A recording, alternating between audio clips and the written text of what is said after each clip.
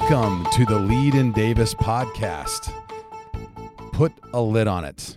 I'm your host, Dan Linford, and my guests today are Sydnie Morse, Joanell Winham, and Shelly Truelson. And say hi. Hello. Hi. Hello. Okay. We're gonna get to know one another and have a conversation. Hopefully, ask you some questions you've never thought about too much. And I really, for this portion of our conversation, I hope you'll just let loose, be vulnerable, give us your best answer. So the first question: if you could only choose one song to play every time you walked into a room for the rest of your life, what would it be? Of course, you're going to start with me because I am not a pop fiction genius. I'm probably terrible at it. One song. How about "You're the Inspiration"? Can we go with that one? Like Chicago? Dude, I sang that when I was in junior high in the choir. Oh, really? I did. Can you give us a little taste? Oh, how about no? So yeah, it's like "You're the Inspiration," like that. Is that song? You, Yeah, Dr. Chicago. Linford, Yeah, I appreciate I think I was like 12 the last time I really Yes. listened to that song. But I mean, Yeah. honestly, if you walk into a room, there's somebody almost always looking at you that is inspired by you. You just don't know it. And if you look around that room, there's almost always somebody in there that you're inspired by. And so it's kind of a cool thought if you really take the time to analyze that. Unless it's like a room full of my children. Oh, And no, they're the best. They're like, okay. All right, Sydnie. Uptown Funk. Uptown Funk.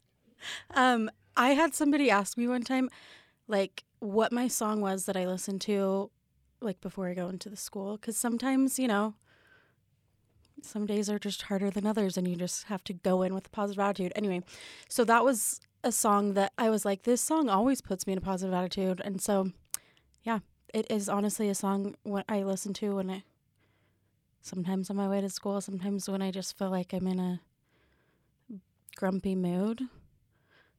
I didn't think about it as far as people looking at me, but I thought of it as more as if I'm walking into a room, maybe it's to deal with a problem or to deal with something. That song always puts me in a good mood.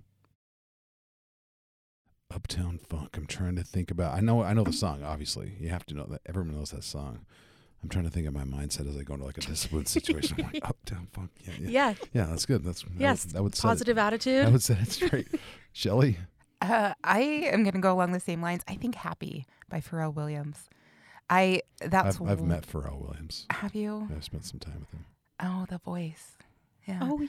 Well, I'm often told that my positive attitude is something that doesn't waver very often. And so I pride that. I'm very proud of my ability to kind of turn things upside down. So plus I love to have fun. Who wants to go to work and be miserable? So, yeah. Happiness is the truth. It's true. It's cool. Awesome. Okay.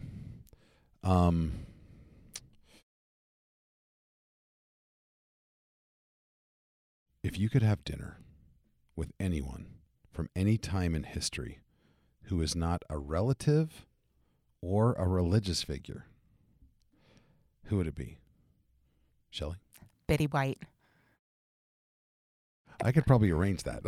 She died. Oh, she did? No, did Betty White die? Yes, She last did. year When did she at die? 99, last January or Gosh. it was rough. Obviously not for you. Apparently, I don't care at all about Betty White. I think she is just so down to earth. I would just love to pick her brain about her life philosophy. I mean, she lived till she was almost 100 years old, so she's got to have some wisdom. She's seen some, and she's still pretty spunky, Uh-huh. but also I always think humor is maybe one of the highest forms of intelligence. Someone that just doesn't take themselves too seriously, or gets the humor of the moment. And yeah, Betty White's kind of that way, right? Have you seen? There's a YouTube clip, and I don't want to. There might be some bad language. I can't remember because sometimes Betty White uses that little shock value, Yeah. that old lady saying a bad word or whatever. But she, there's this behind the scenes stuff she did with Ryan Reynolds and for During the their proposal proposal thing, and she like hates Ryan Reynolds and she's mean to him and he's mean to her, and it's kind of fun to watch them kind of mostly like unscripted but off the cuff, just her playing along. I love watching her interviews with like Jimmy Fallon and Jay Leno and just those random questions. Okay, I'm just trying to recover from not knowing she was dead. That's really what's going on here. Okay, Joanell. Does it have to be a real person, or could it be a fictional character? It could be. I mean, we can talk to dead people. So, So I honestly, Ted Lasso, like the yeah. character Ted Lasso, not the person who plays him, but I just love the way that he sees everything from such a bright light, and then you find out that he has this super dark history and all these demons he's fighting with, but yet he spends all of his time lifting everybody else up and creating genius. Yeah, we talked about this a lot because, our original iteration of the Lead in Davis, we had too much Ted Lasso. Like we could basically just watch the whole season of Ted Lasso and learn all these important life lessons. But yeah, I agree, pretty special. I remember even saying that in the first commercials, although he wasn't like full of wisdom. But I said this could easily become a TV series with this character. So. And the actor, who's the actor? What? I don't know. Once again, pop. His wife, but his wife left him like right before that. She had like, well, it's Hollywood. I can't remember his wife's name, but she left him for like some famous younger guy. And I felt bad for this dude. And then Ted Lasso took off, so it's like it healed him. Sydney? Mine would probably be Elvis, and that's just because my grandparents, who I look up to a lot, loved Elvis. Like they grew up everything Elvis. My dad grew up everything Elvis. And so I just want to understand, like, I obviously wasn't alive to see all of that. I just want to know why he was so loved, like knowing him more than just hearing. Yeah, and I think the food would be really good. Yeah. I think I think you'd eat some good, probably some chicken, but something Southern food. I don't know if, the best episode ever, Ted Lasso, he's eating like spicy food because he doesn't want to offend the people that made it for him. So he's eating food that'll kill you.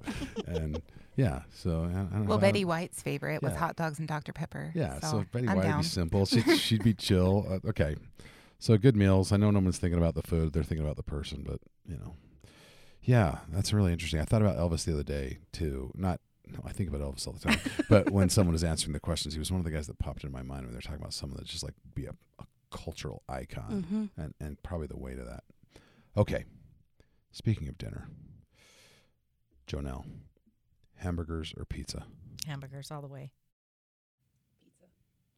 Pizza. Okay. Well, you two are on. I'm just kidding.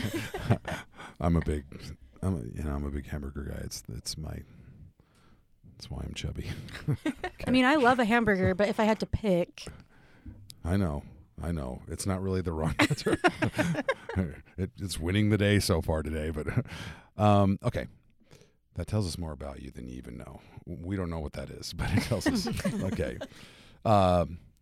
What advice would you give to your 8-year-old self, Shelly? Oh.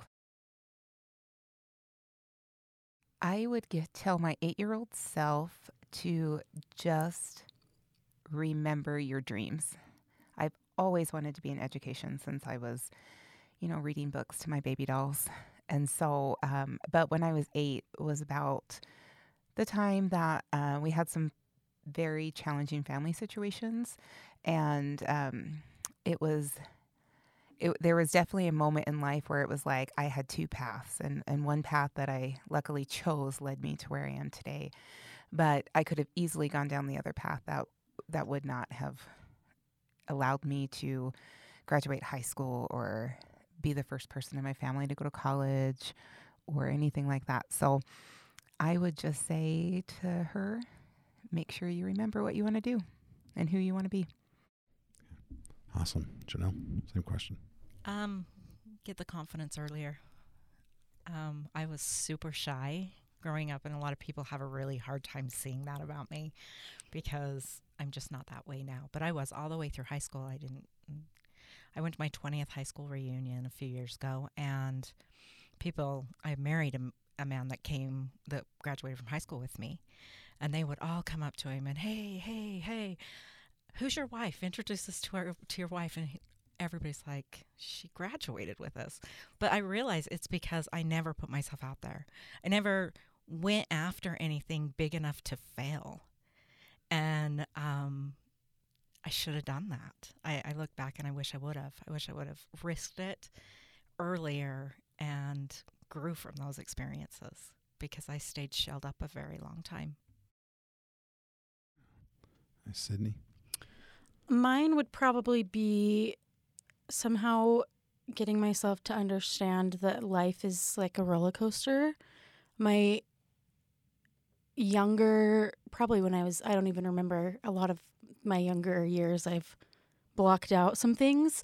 But just that you're going to experience hard things, but you're also going to experience great things. And it's going to get me emotional talking about it. But I went through some really hard things as a young kid, and it's hard to think that things will ever get better. And I mean, since then, I've had great experiences, and I've also had really hard ones. And I just think knowing that that's what life is, like, I'm going to experience really great times and really hard times. And both are okay. Yes. Right. And it's normal. It's not like I'm the only one that's dealing with hard things. Good advice. It's raising children who are, have been all of these ages, and one currently one of these ages. It's interesting to watch them experience these things, and I think educators end up being a little more introspective, than the average person, because maybe we're always thinking, trying to see through the lens of a child.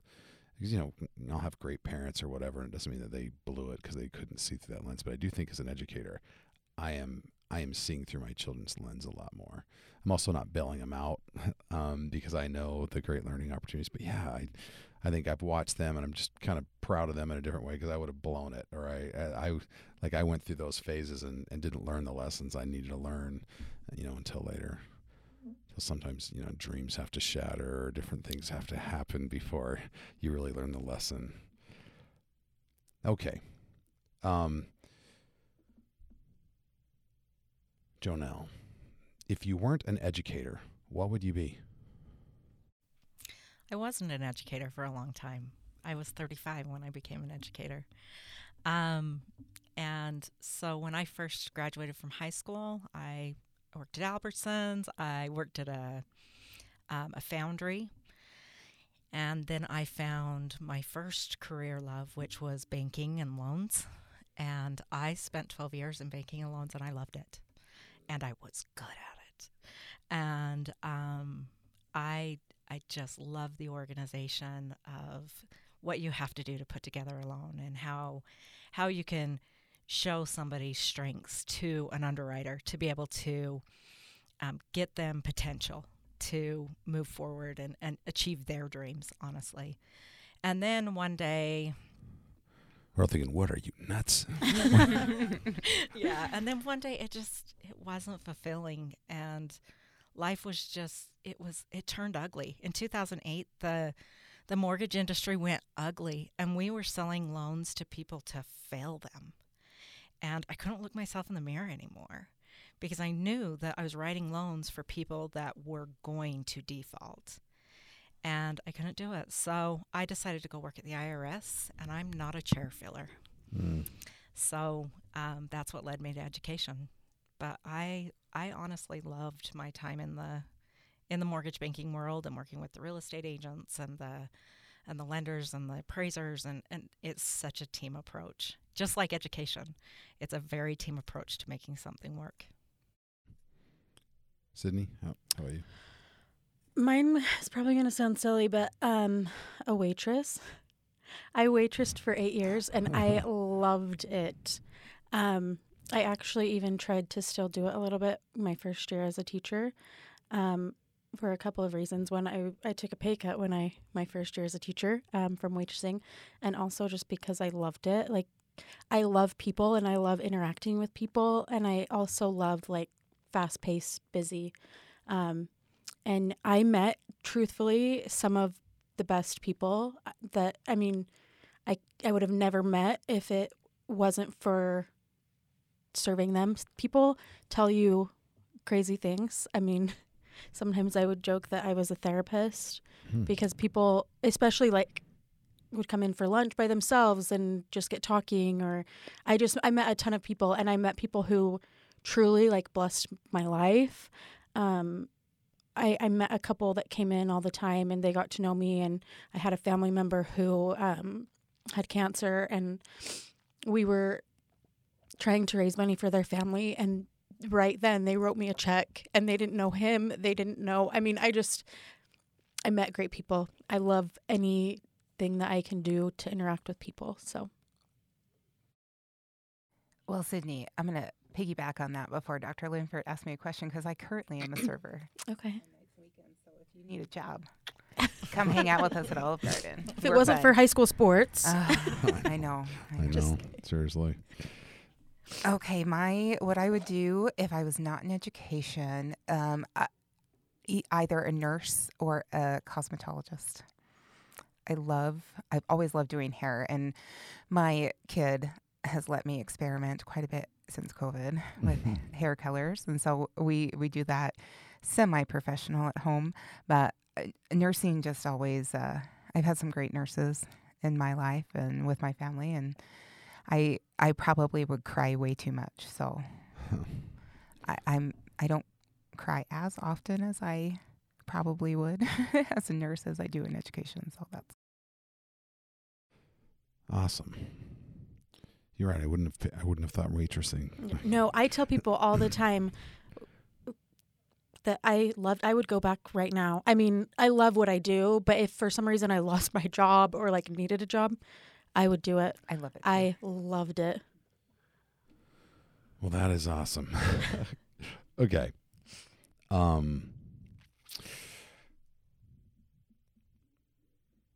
Your house is on fire. Everyone is safe, and you have the opportunity to save one item. What would it be, Shelly? I have a framed picture, large. I mean, probably 3 foot by 2 foot, in this very kind of fancy frame, a painting of the Last Supper that was hanging in my grandfather's house, and he helped raise us a lot when we were little, because my mom was a single working mom most of the time. And after he passed away, we were putting stuff away, and at one point we looked on the back, and he put to Shelly / my nickname, which I will not use. Oh, come on.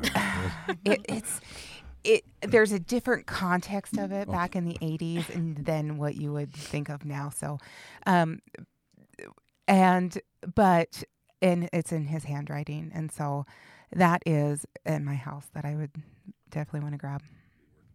Yeah.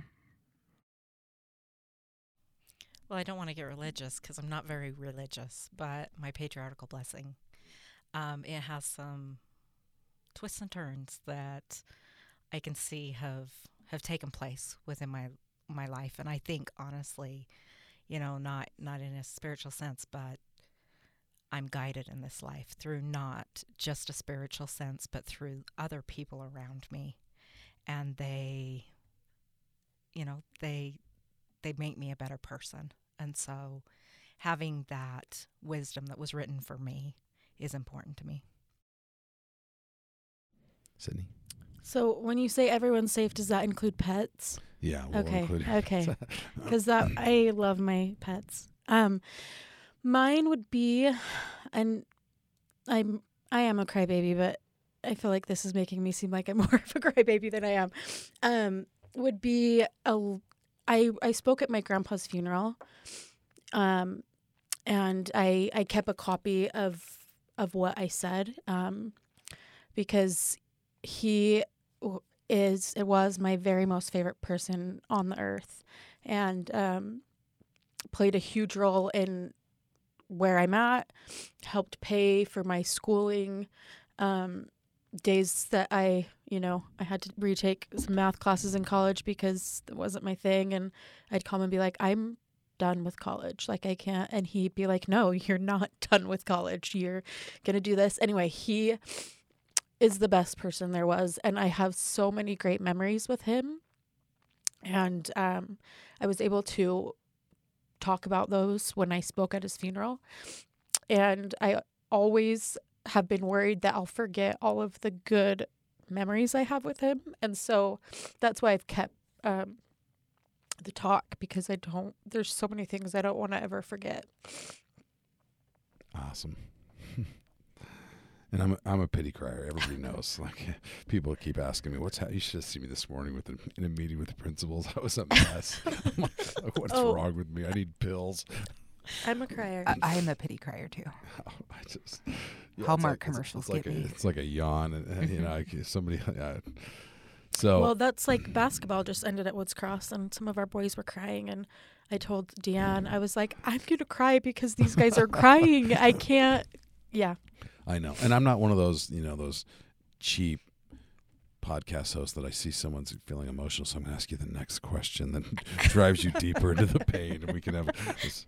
So no, I'm good. I'm just saying, I usually don't cry this much. So you're saying this is not a therapy this session? No, I'm not going to get cheap viewership by listenership by making you guys suffer. Okay, tell us about your project in 2 sentences or less. The project that you're working on for Lead in Davis.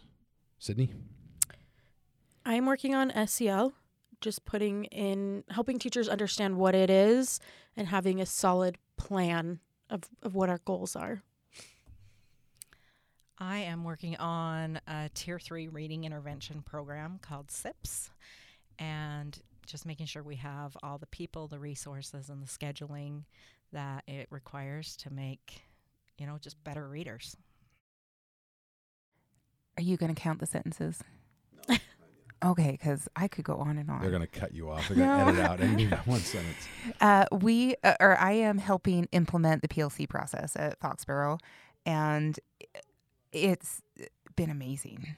The teachers, the trainings, and the buy-in that we're getting, the creation of mission statements and PLC norms and accountabilities, and even my teachers, as in elementary, we're lacking professional development days because they're being utilized by letters.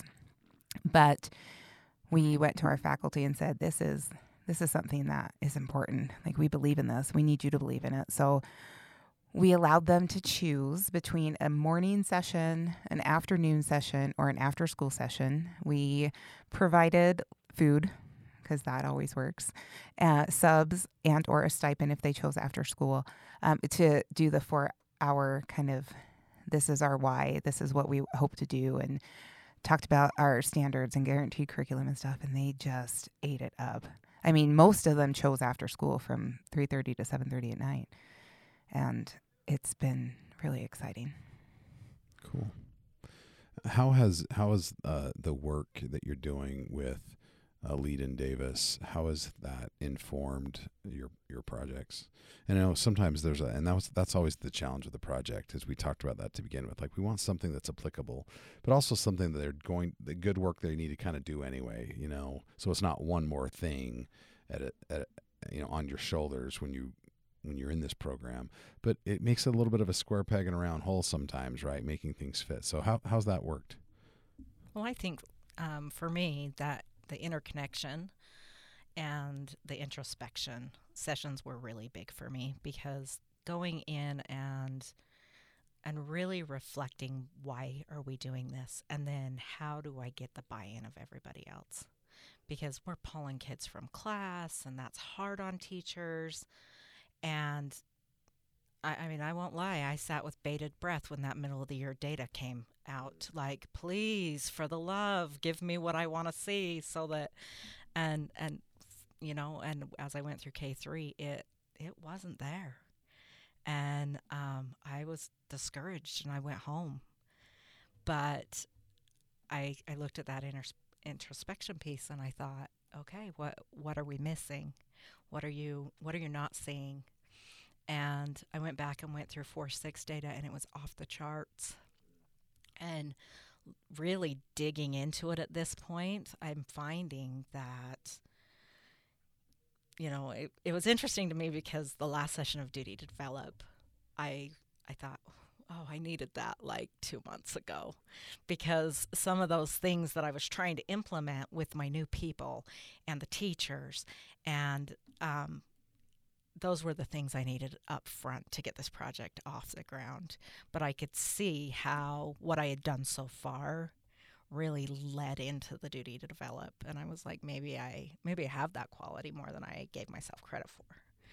But we did find that K3, there's just more holes, and there's more to fill in, and I would like to thank COVID for that, but we don't know, and we're going forward. But we were able to weed out some of our 4th through 6th graders because they were on level, and really drill down into K3, and we're seeing some incredible things. I'm excited for end of the year. Awesome. Sydney? I have loved all of it. But just thinking specifically about my project, I think Duty to Develop has been very beneficial for me in the sense that I have people that are helping me with my project, and I have somebody who I adore him, but he is often the one that doesn't agree, isn't as passionate, and he would tell you that about it, as the rest of us. And there were times that I was like, does he really need to come? Like, not that I don't, he would probably be happy if we said, you don't have to participate anymore. And anyway, when we were going through that and thinking about specific people, and I've realized how beneficial he's been for our committee, because he's given us perspectives of the people who don't support or don't understand. I honestly, everybody's been great, but he has opened my eyes to a lot of things I probably would not have thought about if he wasn't on our committee. So I just kind of took from it that not only this project, but projects in the future, how important it is to have a variety of people on your committee. Like it's easy to find people who are passionate about it and want to help, but getting the input about, the other perspectives on it, I think has made what we've done more successful, because we've considered other perspectives. I think the vision attribute has been most helpful so far, because when you're trying to implement something that's not even achievable in a year, right? This is going to be achievable in 3 to 5 years. You really have to have that vision and go back to it often, because it's like, well, what is this little piece going to do? How is this little bit of information, giving it to the teachers a little bit at a time, going to really kind of start to build that puzzle to becoming an effective PLC at our school? So that, I think, vision is been the most helpful for me. Awesome.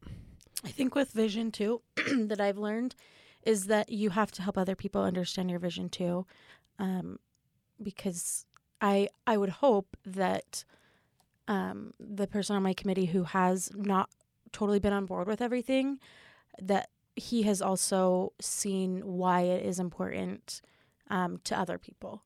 So I think it's important to help other people understand your vision.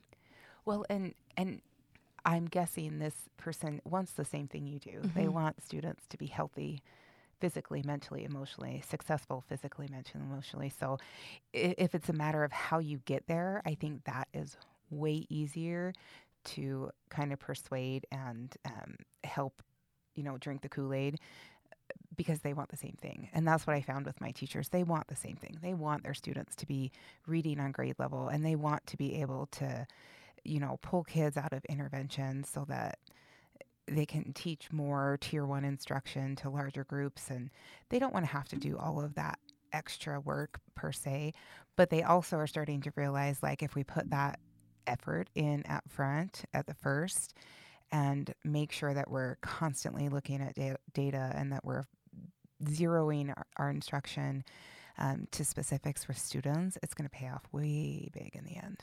So awesome. And one of the things when I became an assistant principal years ago, we had to write, very specific things they asked as part of the portfolio process. And it wasn't really a portfolio, but I did a portfolio. I did this little bound thing, and I wrote, I had all these sections, and I was an English guy. I was an English teacher, and I really didn't know what I was doing. I was one of the first weird younger people going into admin at that time. It seemed like that was like everyone's retirement plan, and I felt like a little fish out of water. But I wrote the statement about vision. I remember it was just country wisdom at the time, and I was thinking about my own admin team and some of the stuff they'd been trying to implement. And I said something like, vision, and talked about how important it is. That's a real understanding of where you want to go. You have to really see that. But the important part of vision is not just understanding, the journey and the destination, but the important part is making sure everyone else believes that the trip is worthwhile. That you've got to get the people coming along, and so that's so intertwined with interconnection and. Every one of these things, although we teach them on their own, Joanell, you kind of got into that. Like you need all of them. One really can't stand on their own. And these things came from, really from principals first about what they kind of were missing and what they see as the big pieces that they wish they had learned early. But you almost never know, and you almost never, like all learning, you almost never really learn it till you need it, right? Mm-hmm. So we hope that that's what happens over time, that you'll be able to draw from some of these experiences as we move forward. Well, this has been time well spent, and we are out of time. So I want to just thank you. Thanks for being vulnerable. I wish that, we need to have a long form podcast where we can just spend a couple hours and really lay it all out. But thank you. Thanks for being vulnerable and for sharing your thoughts, and that and know that, your thoughts are valued, and we learn from them. But I think that probably the most important thing that'll happen is, is these podcasts become little time capsules, and we can go back and continue to learn from each other. So thank you for being with us. My guests, Sydnie, Joanell, and Shelly. Thank you. Thank you for having us. Yeah. And I think you did a nice job of putting a lid on it.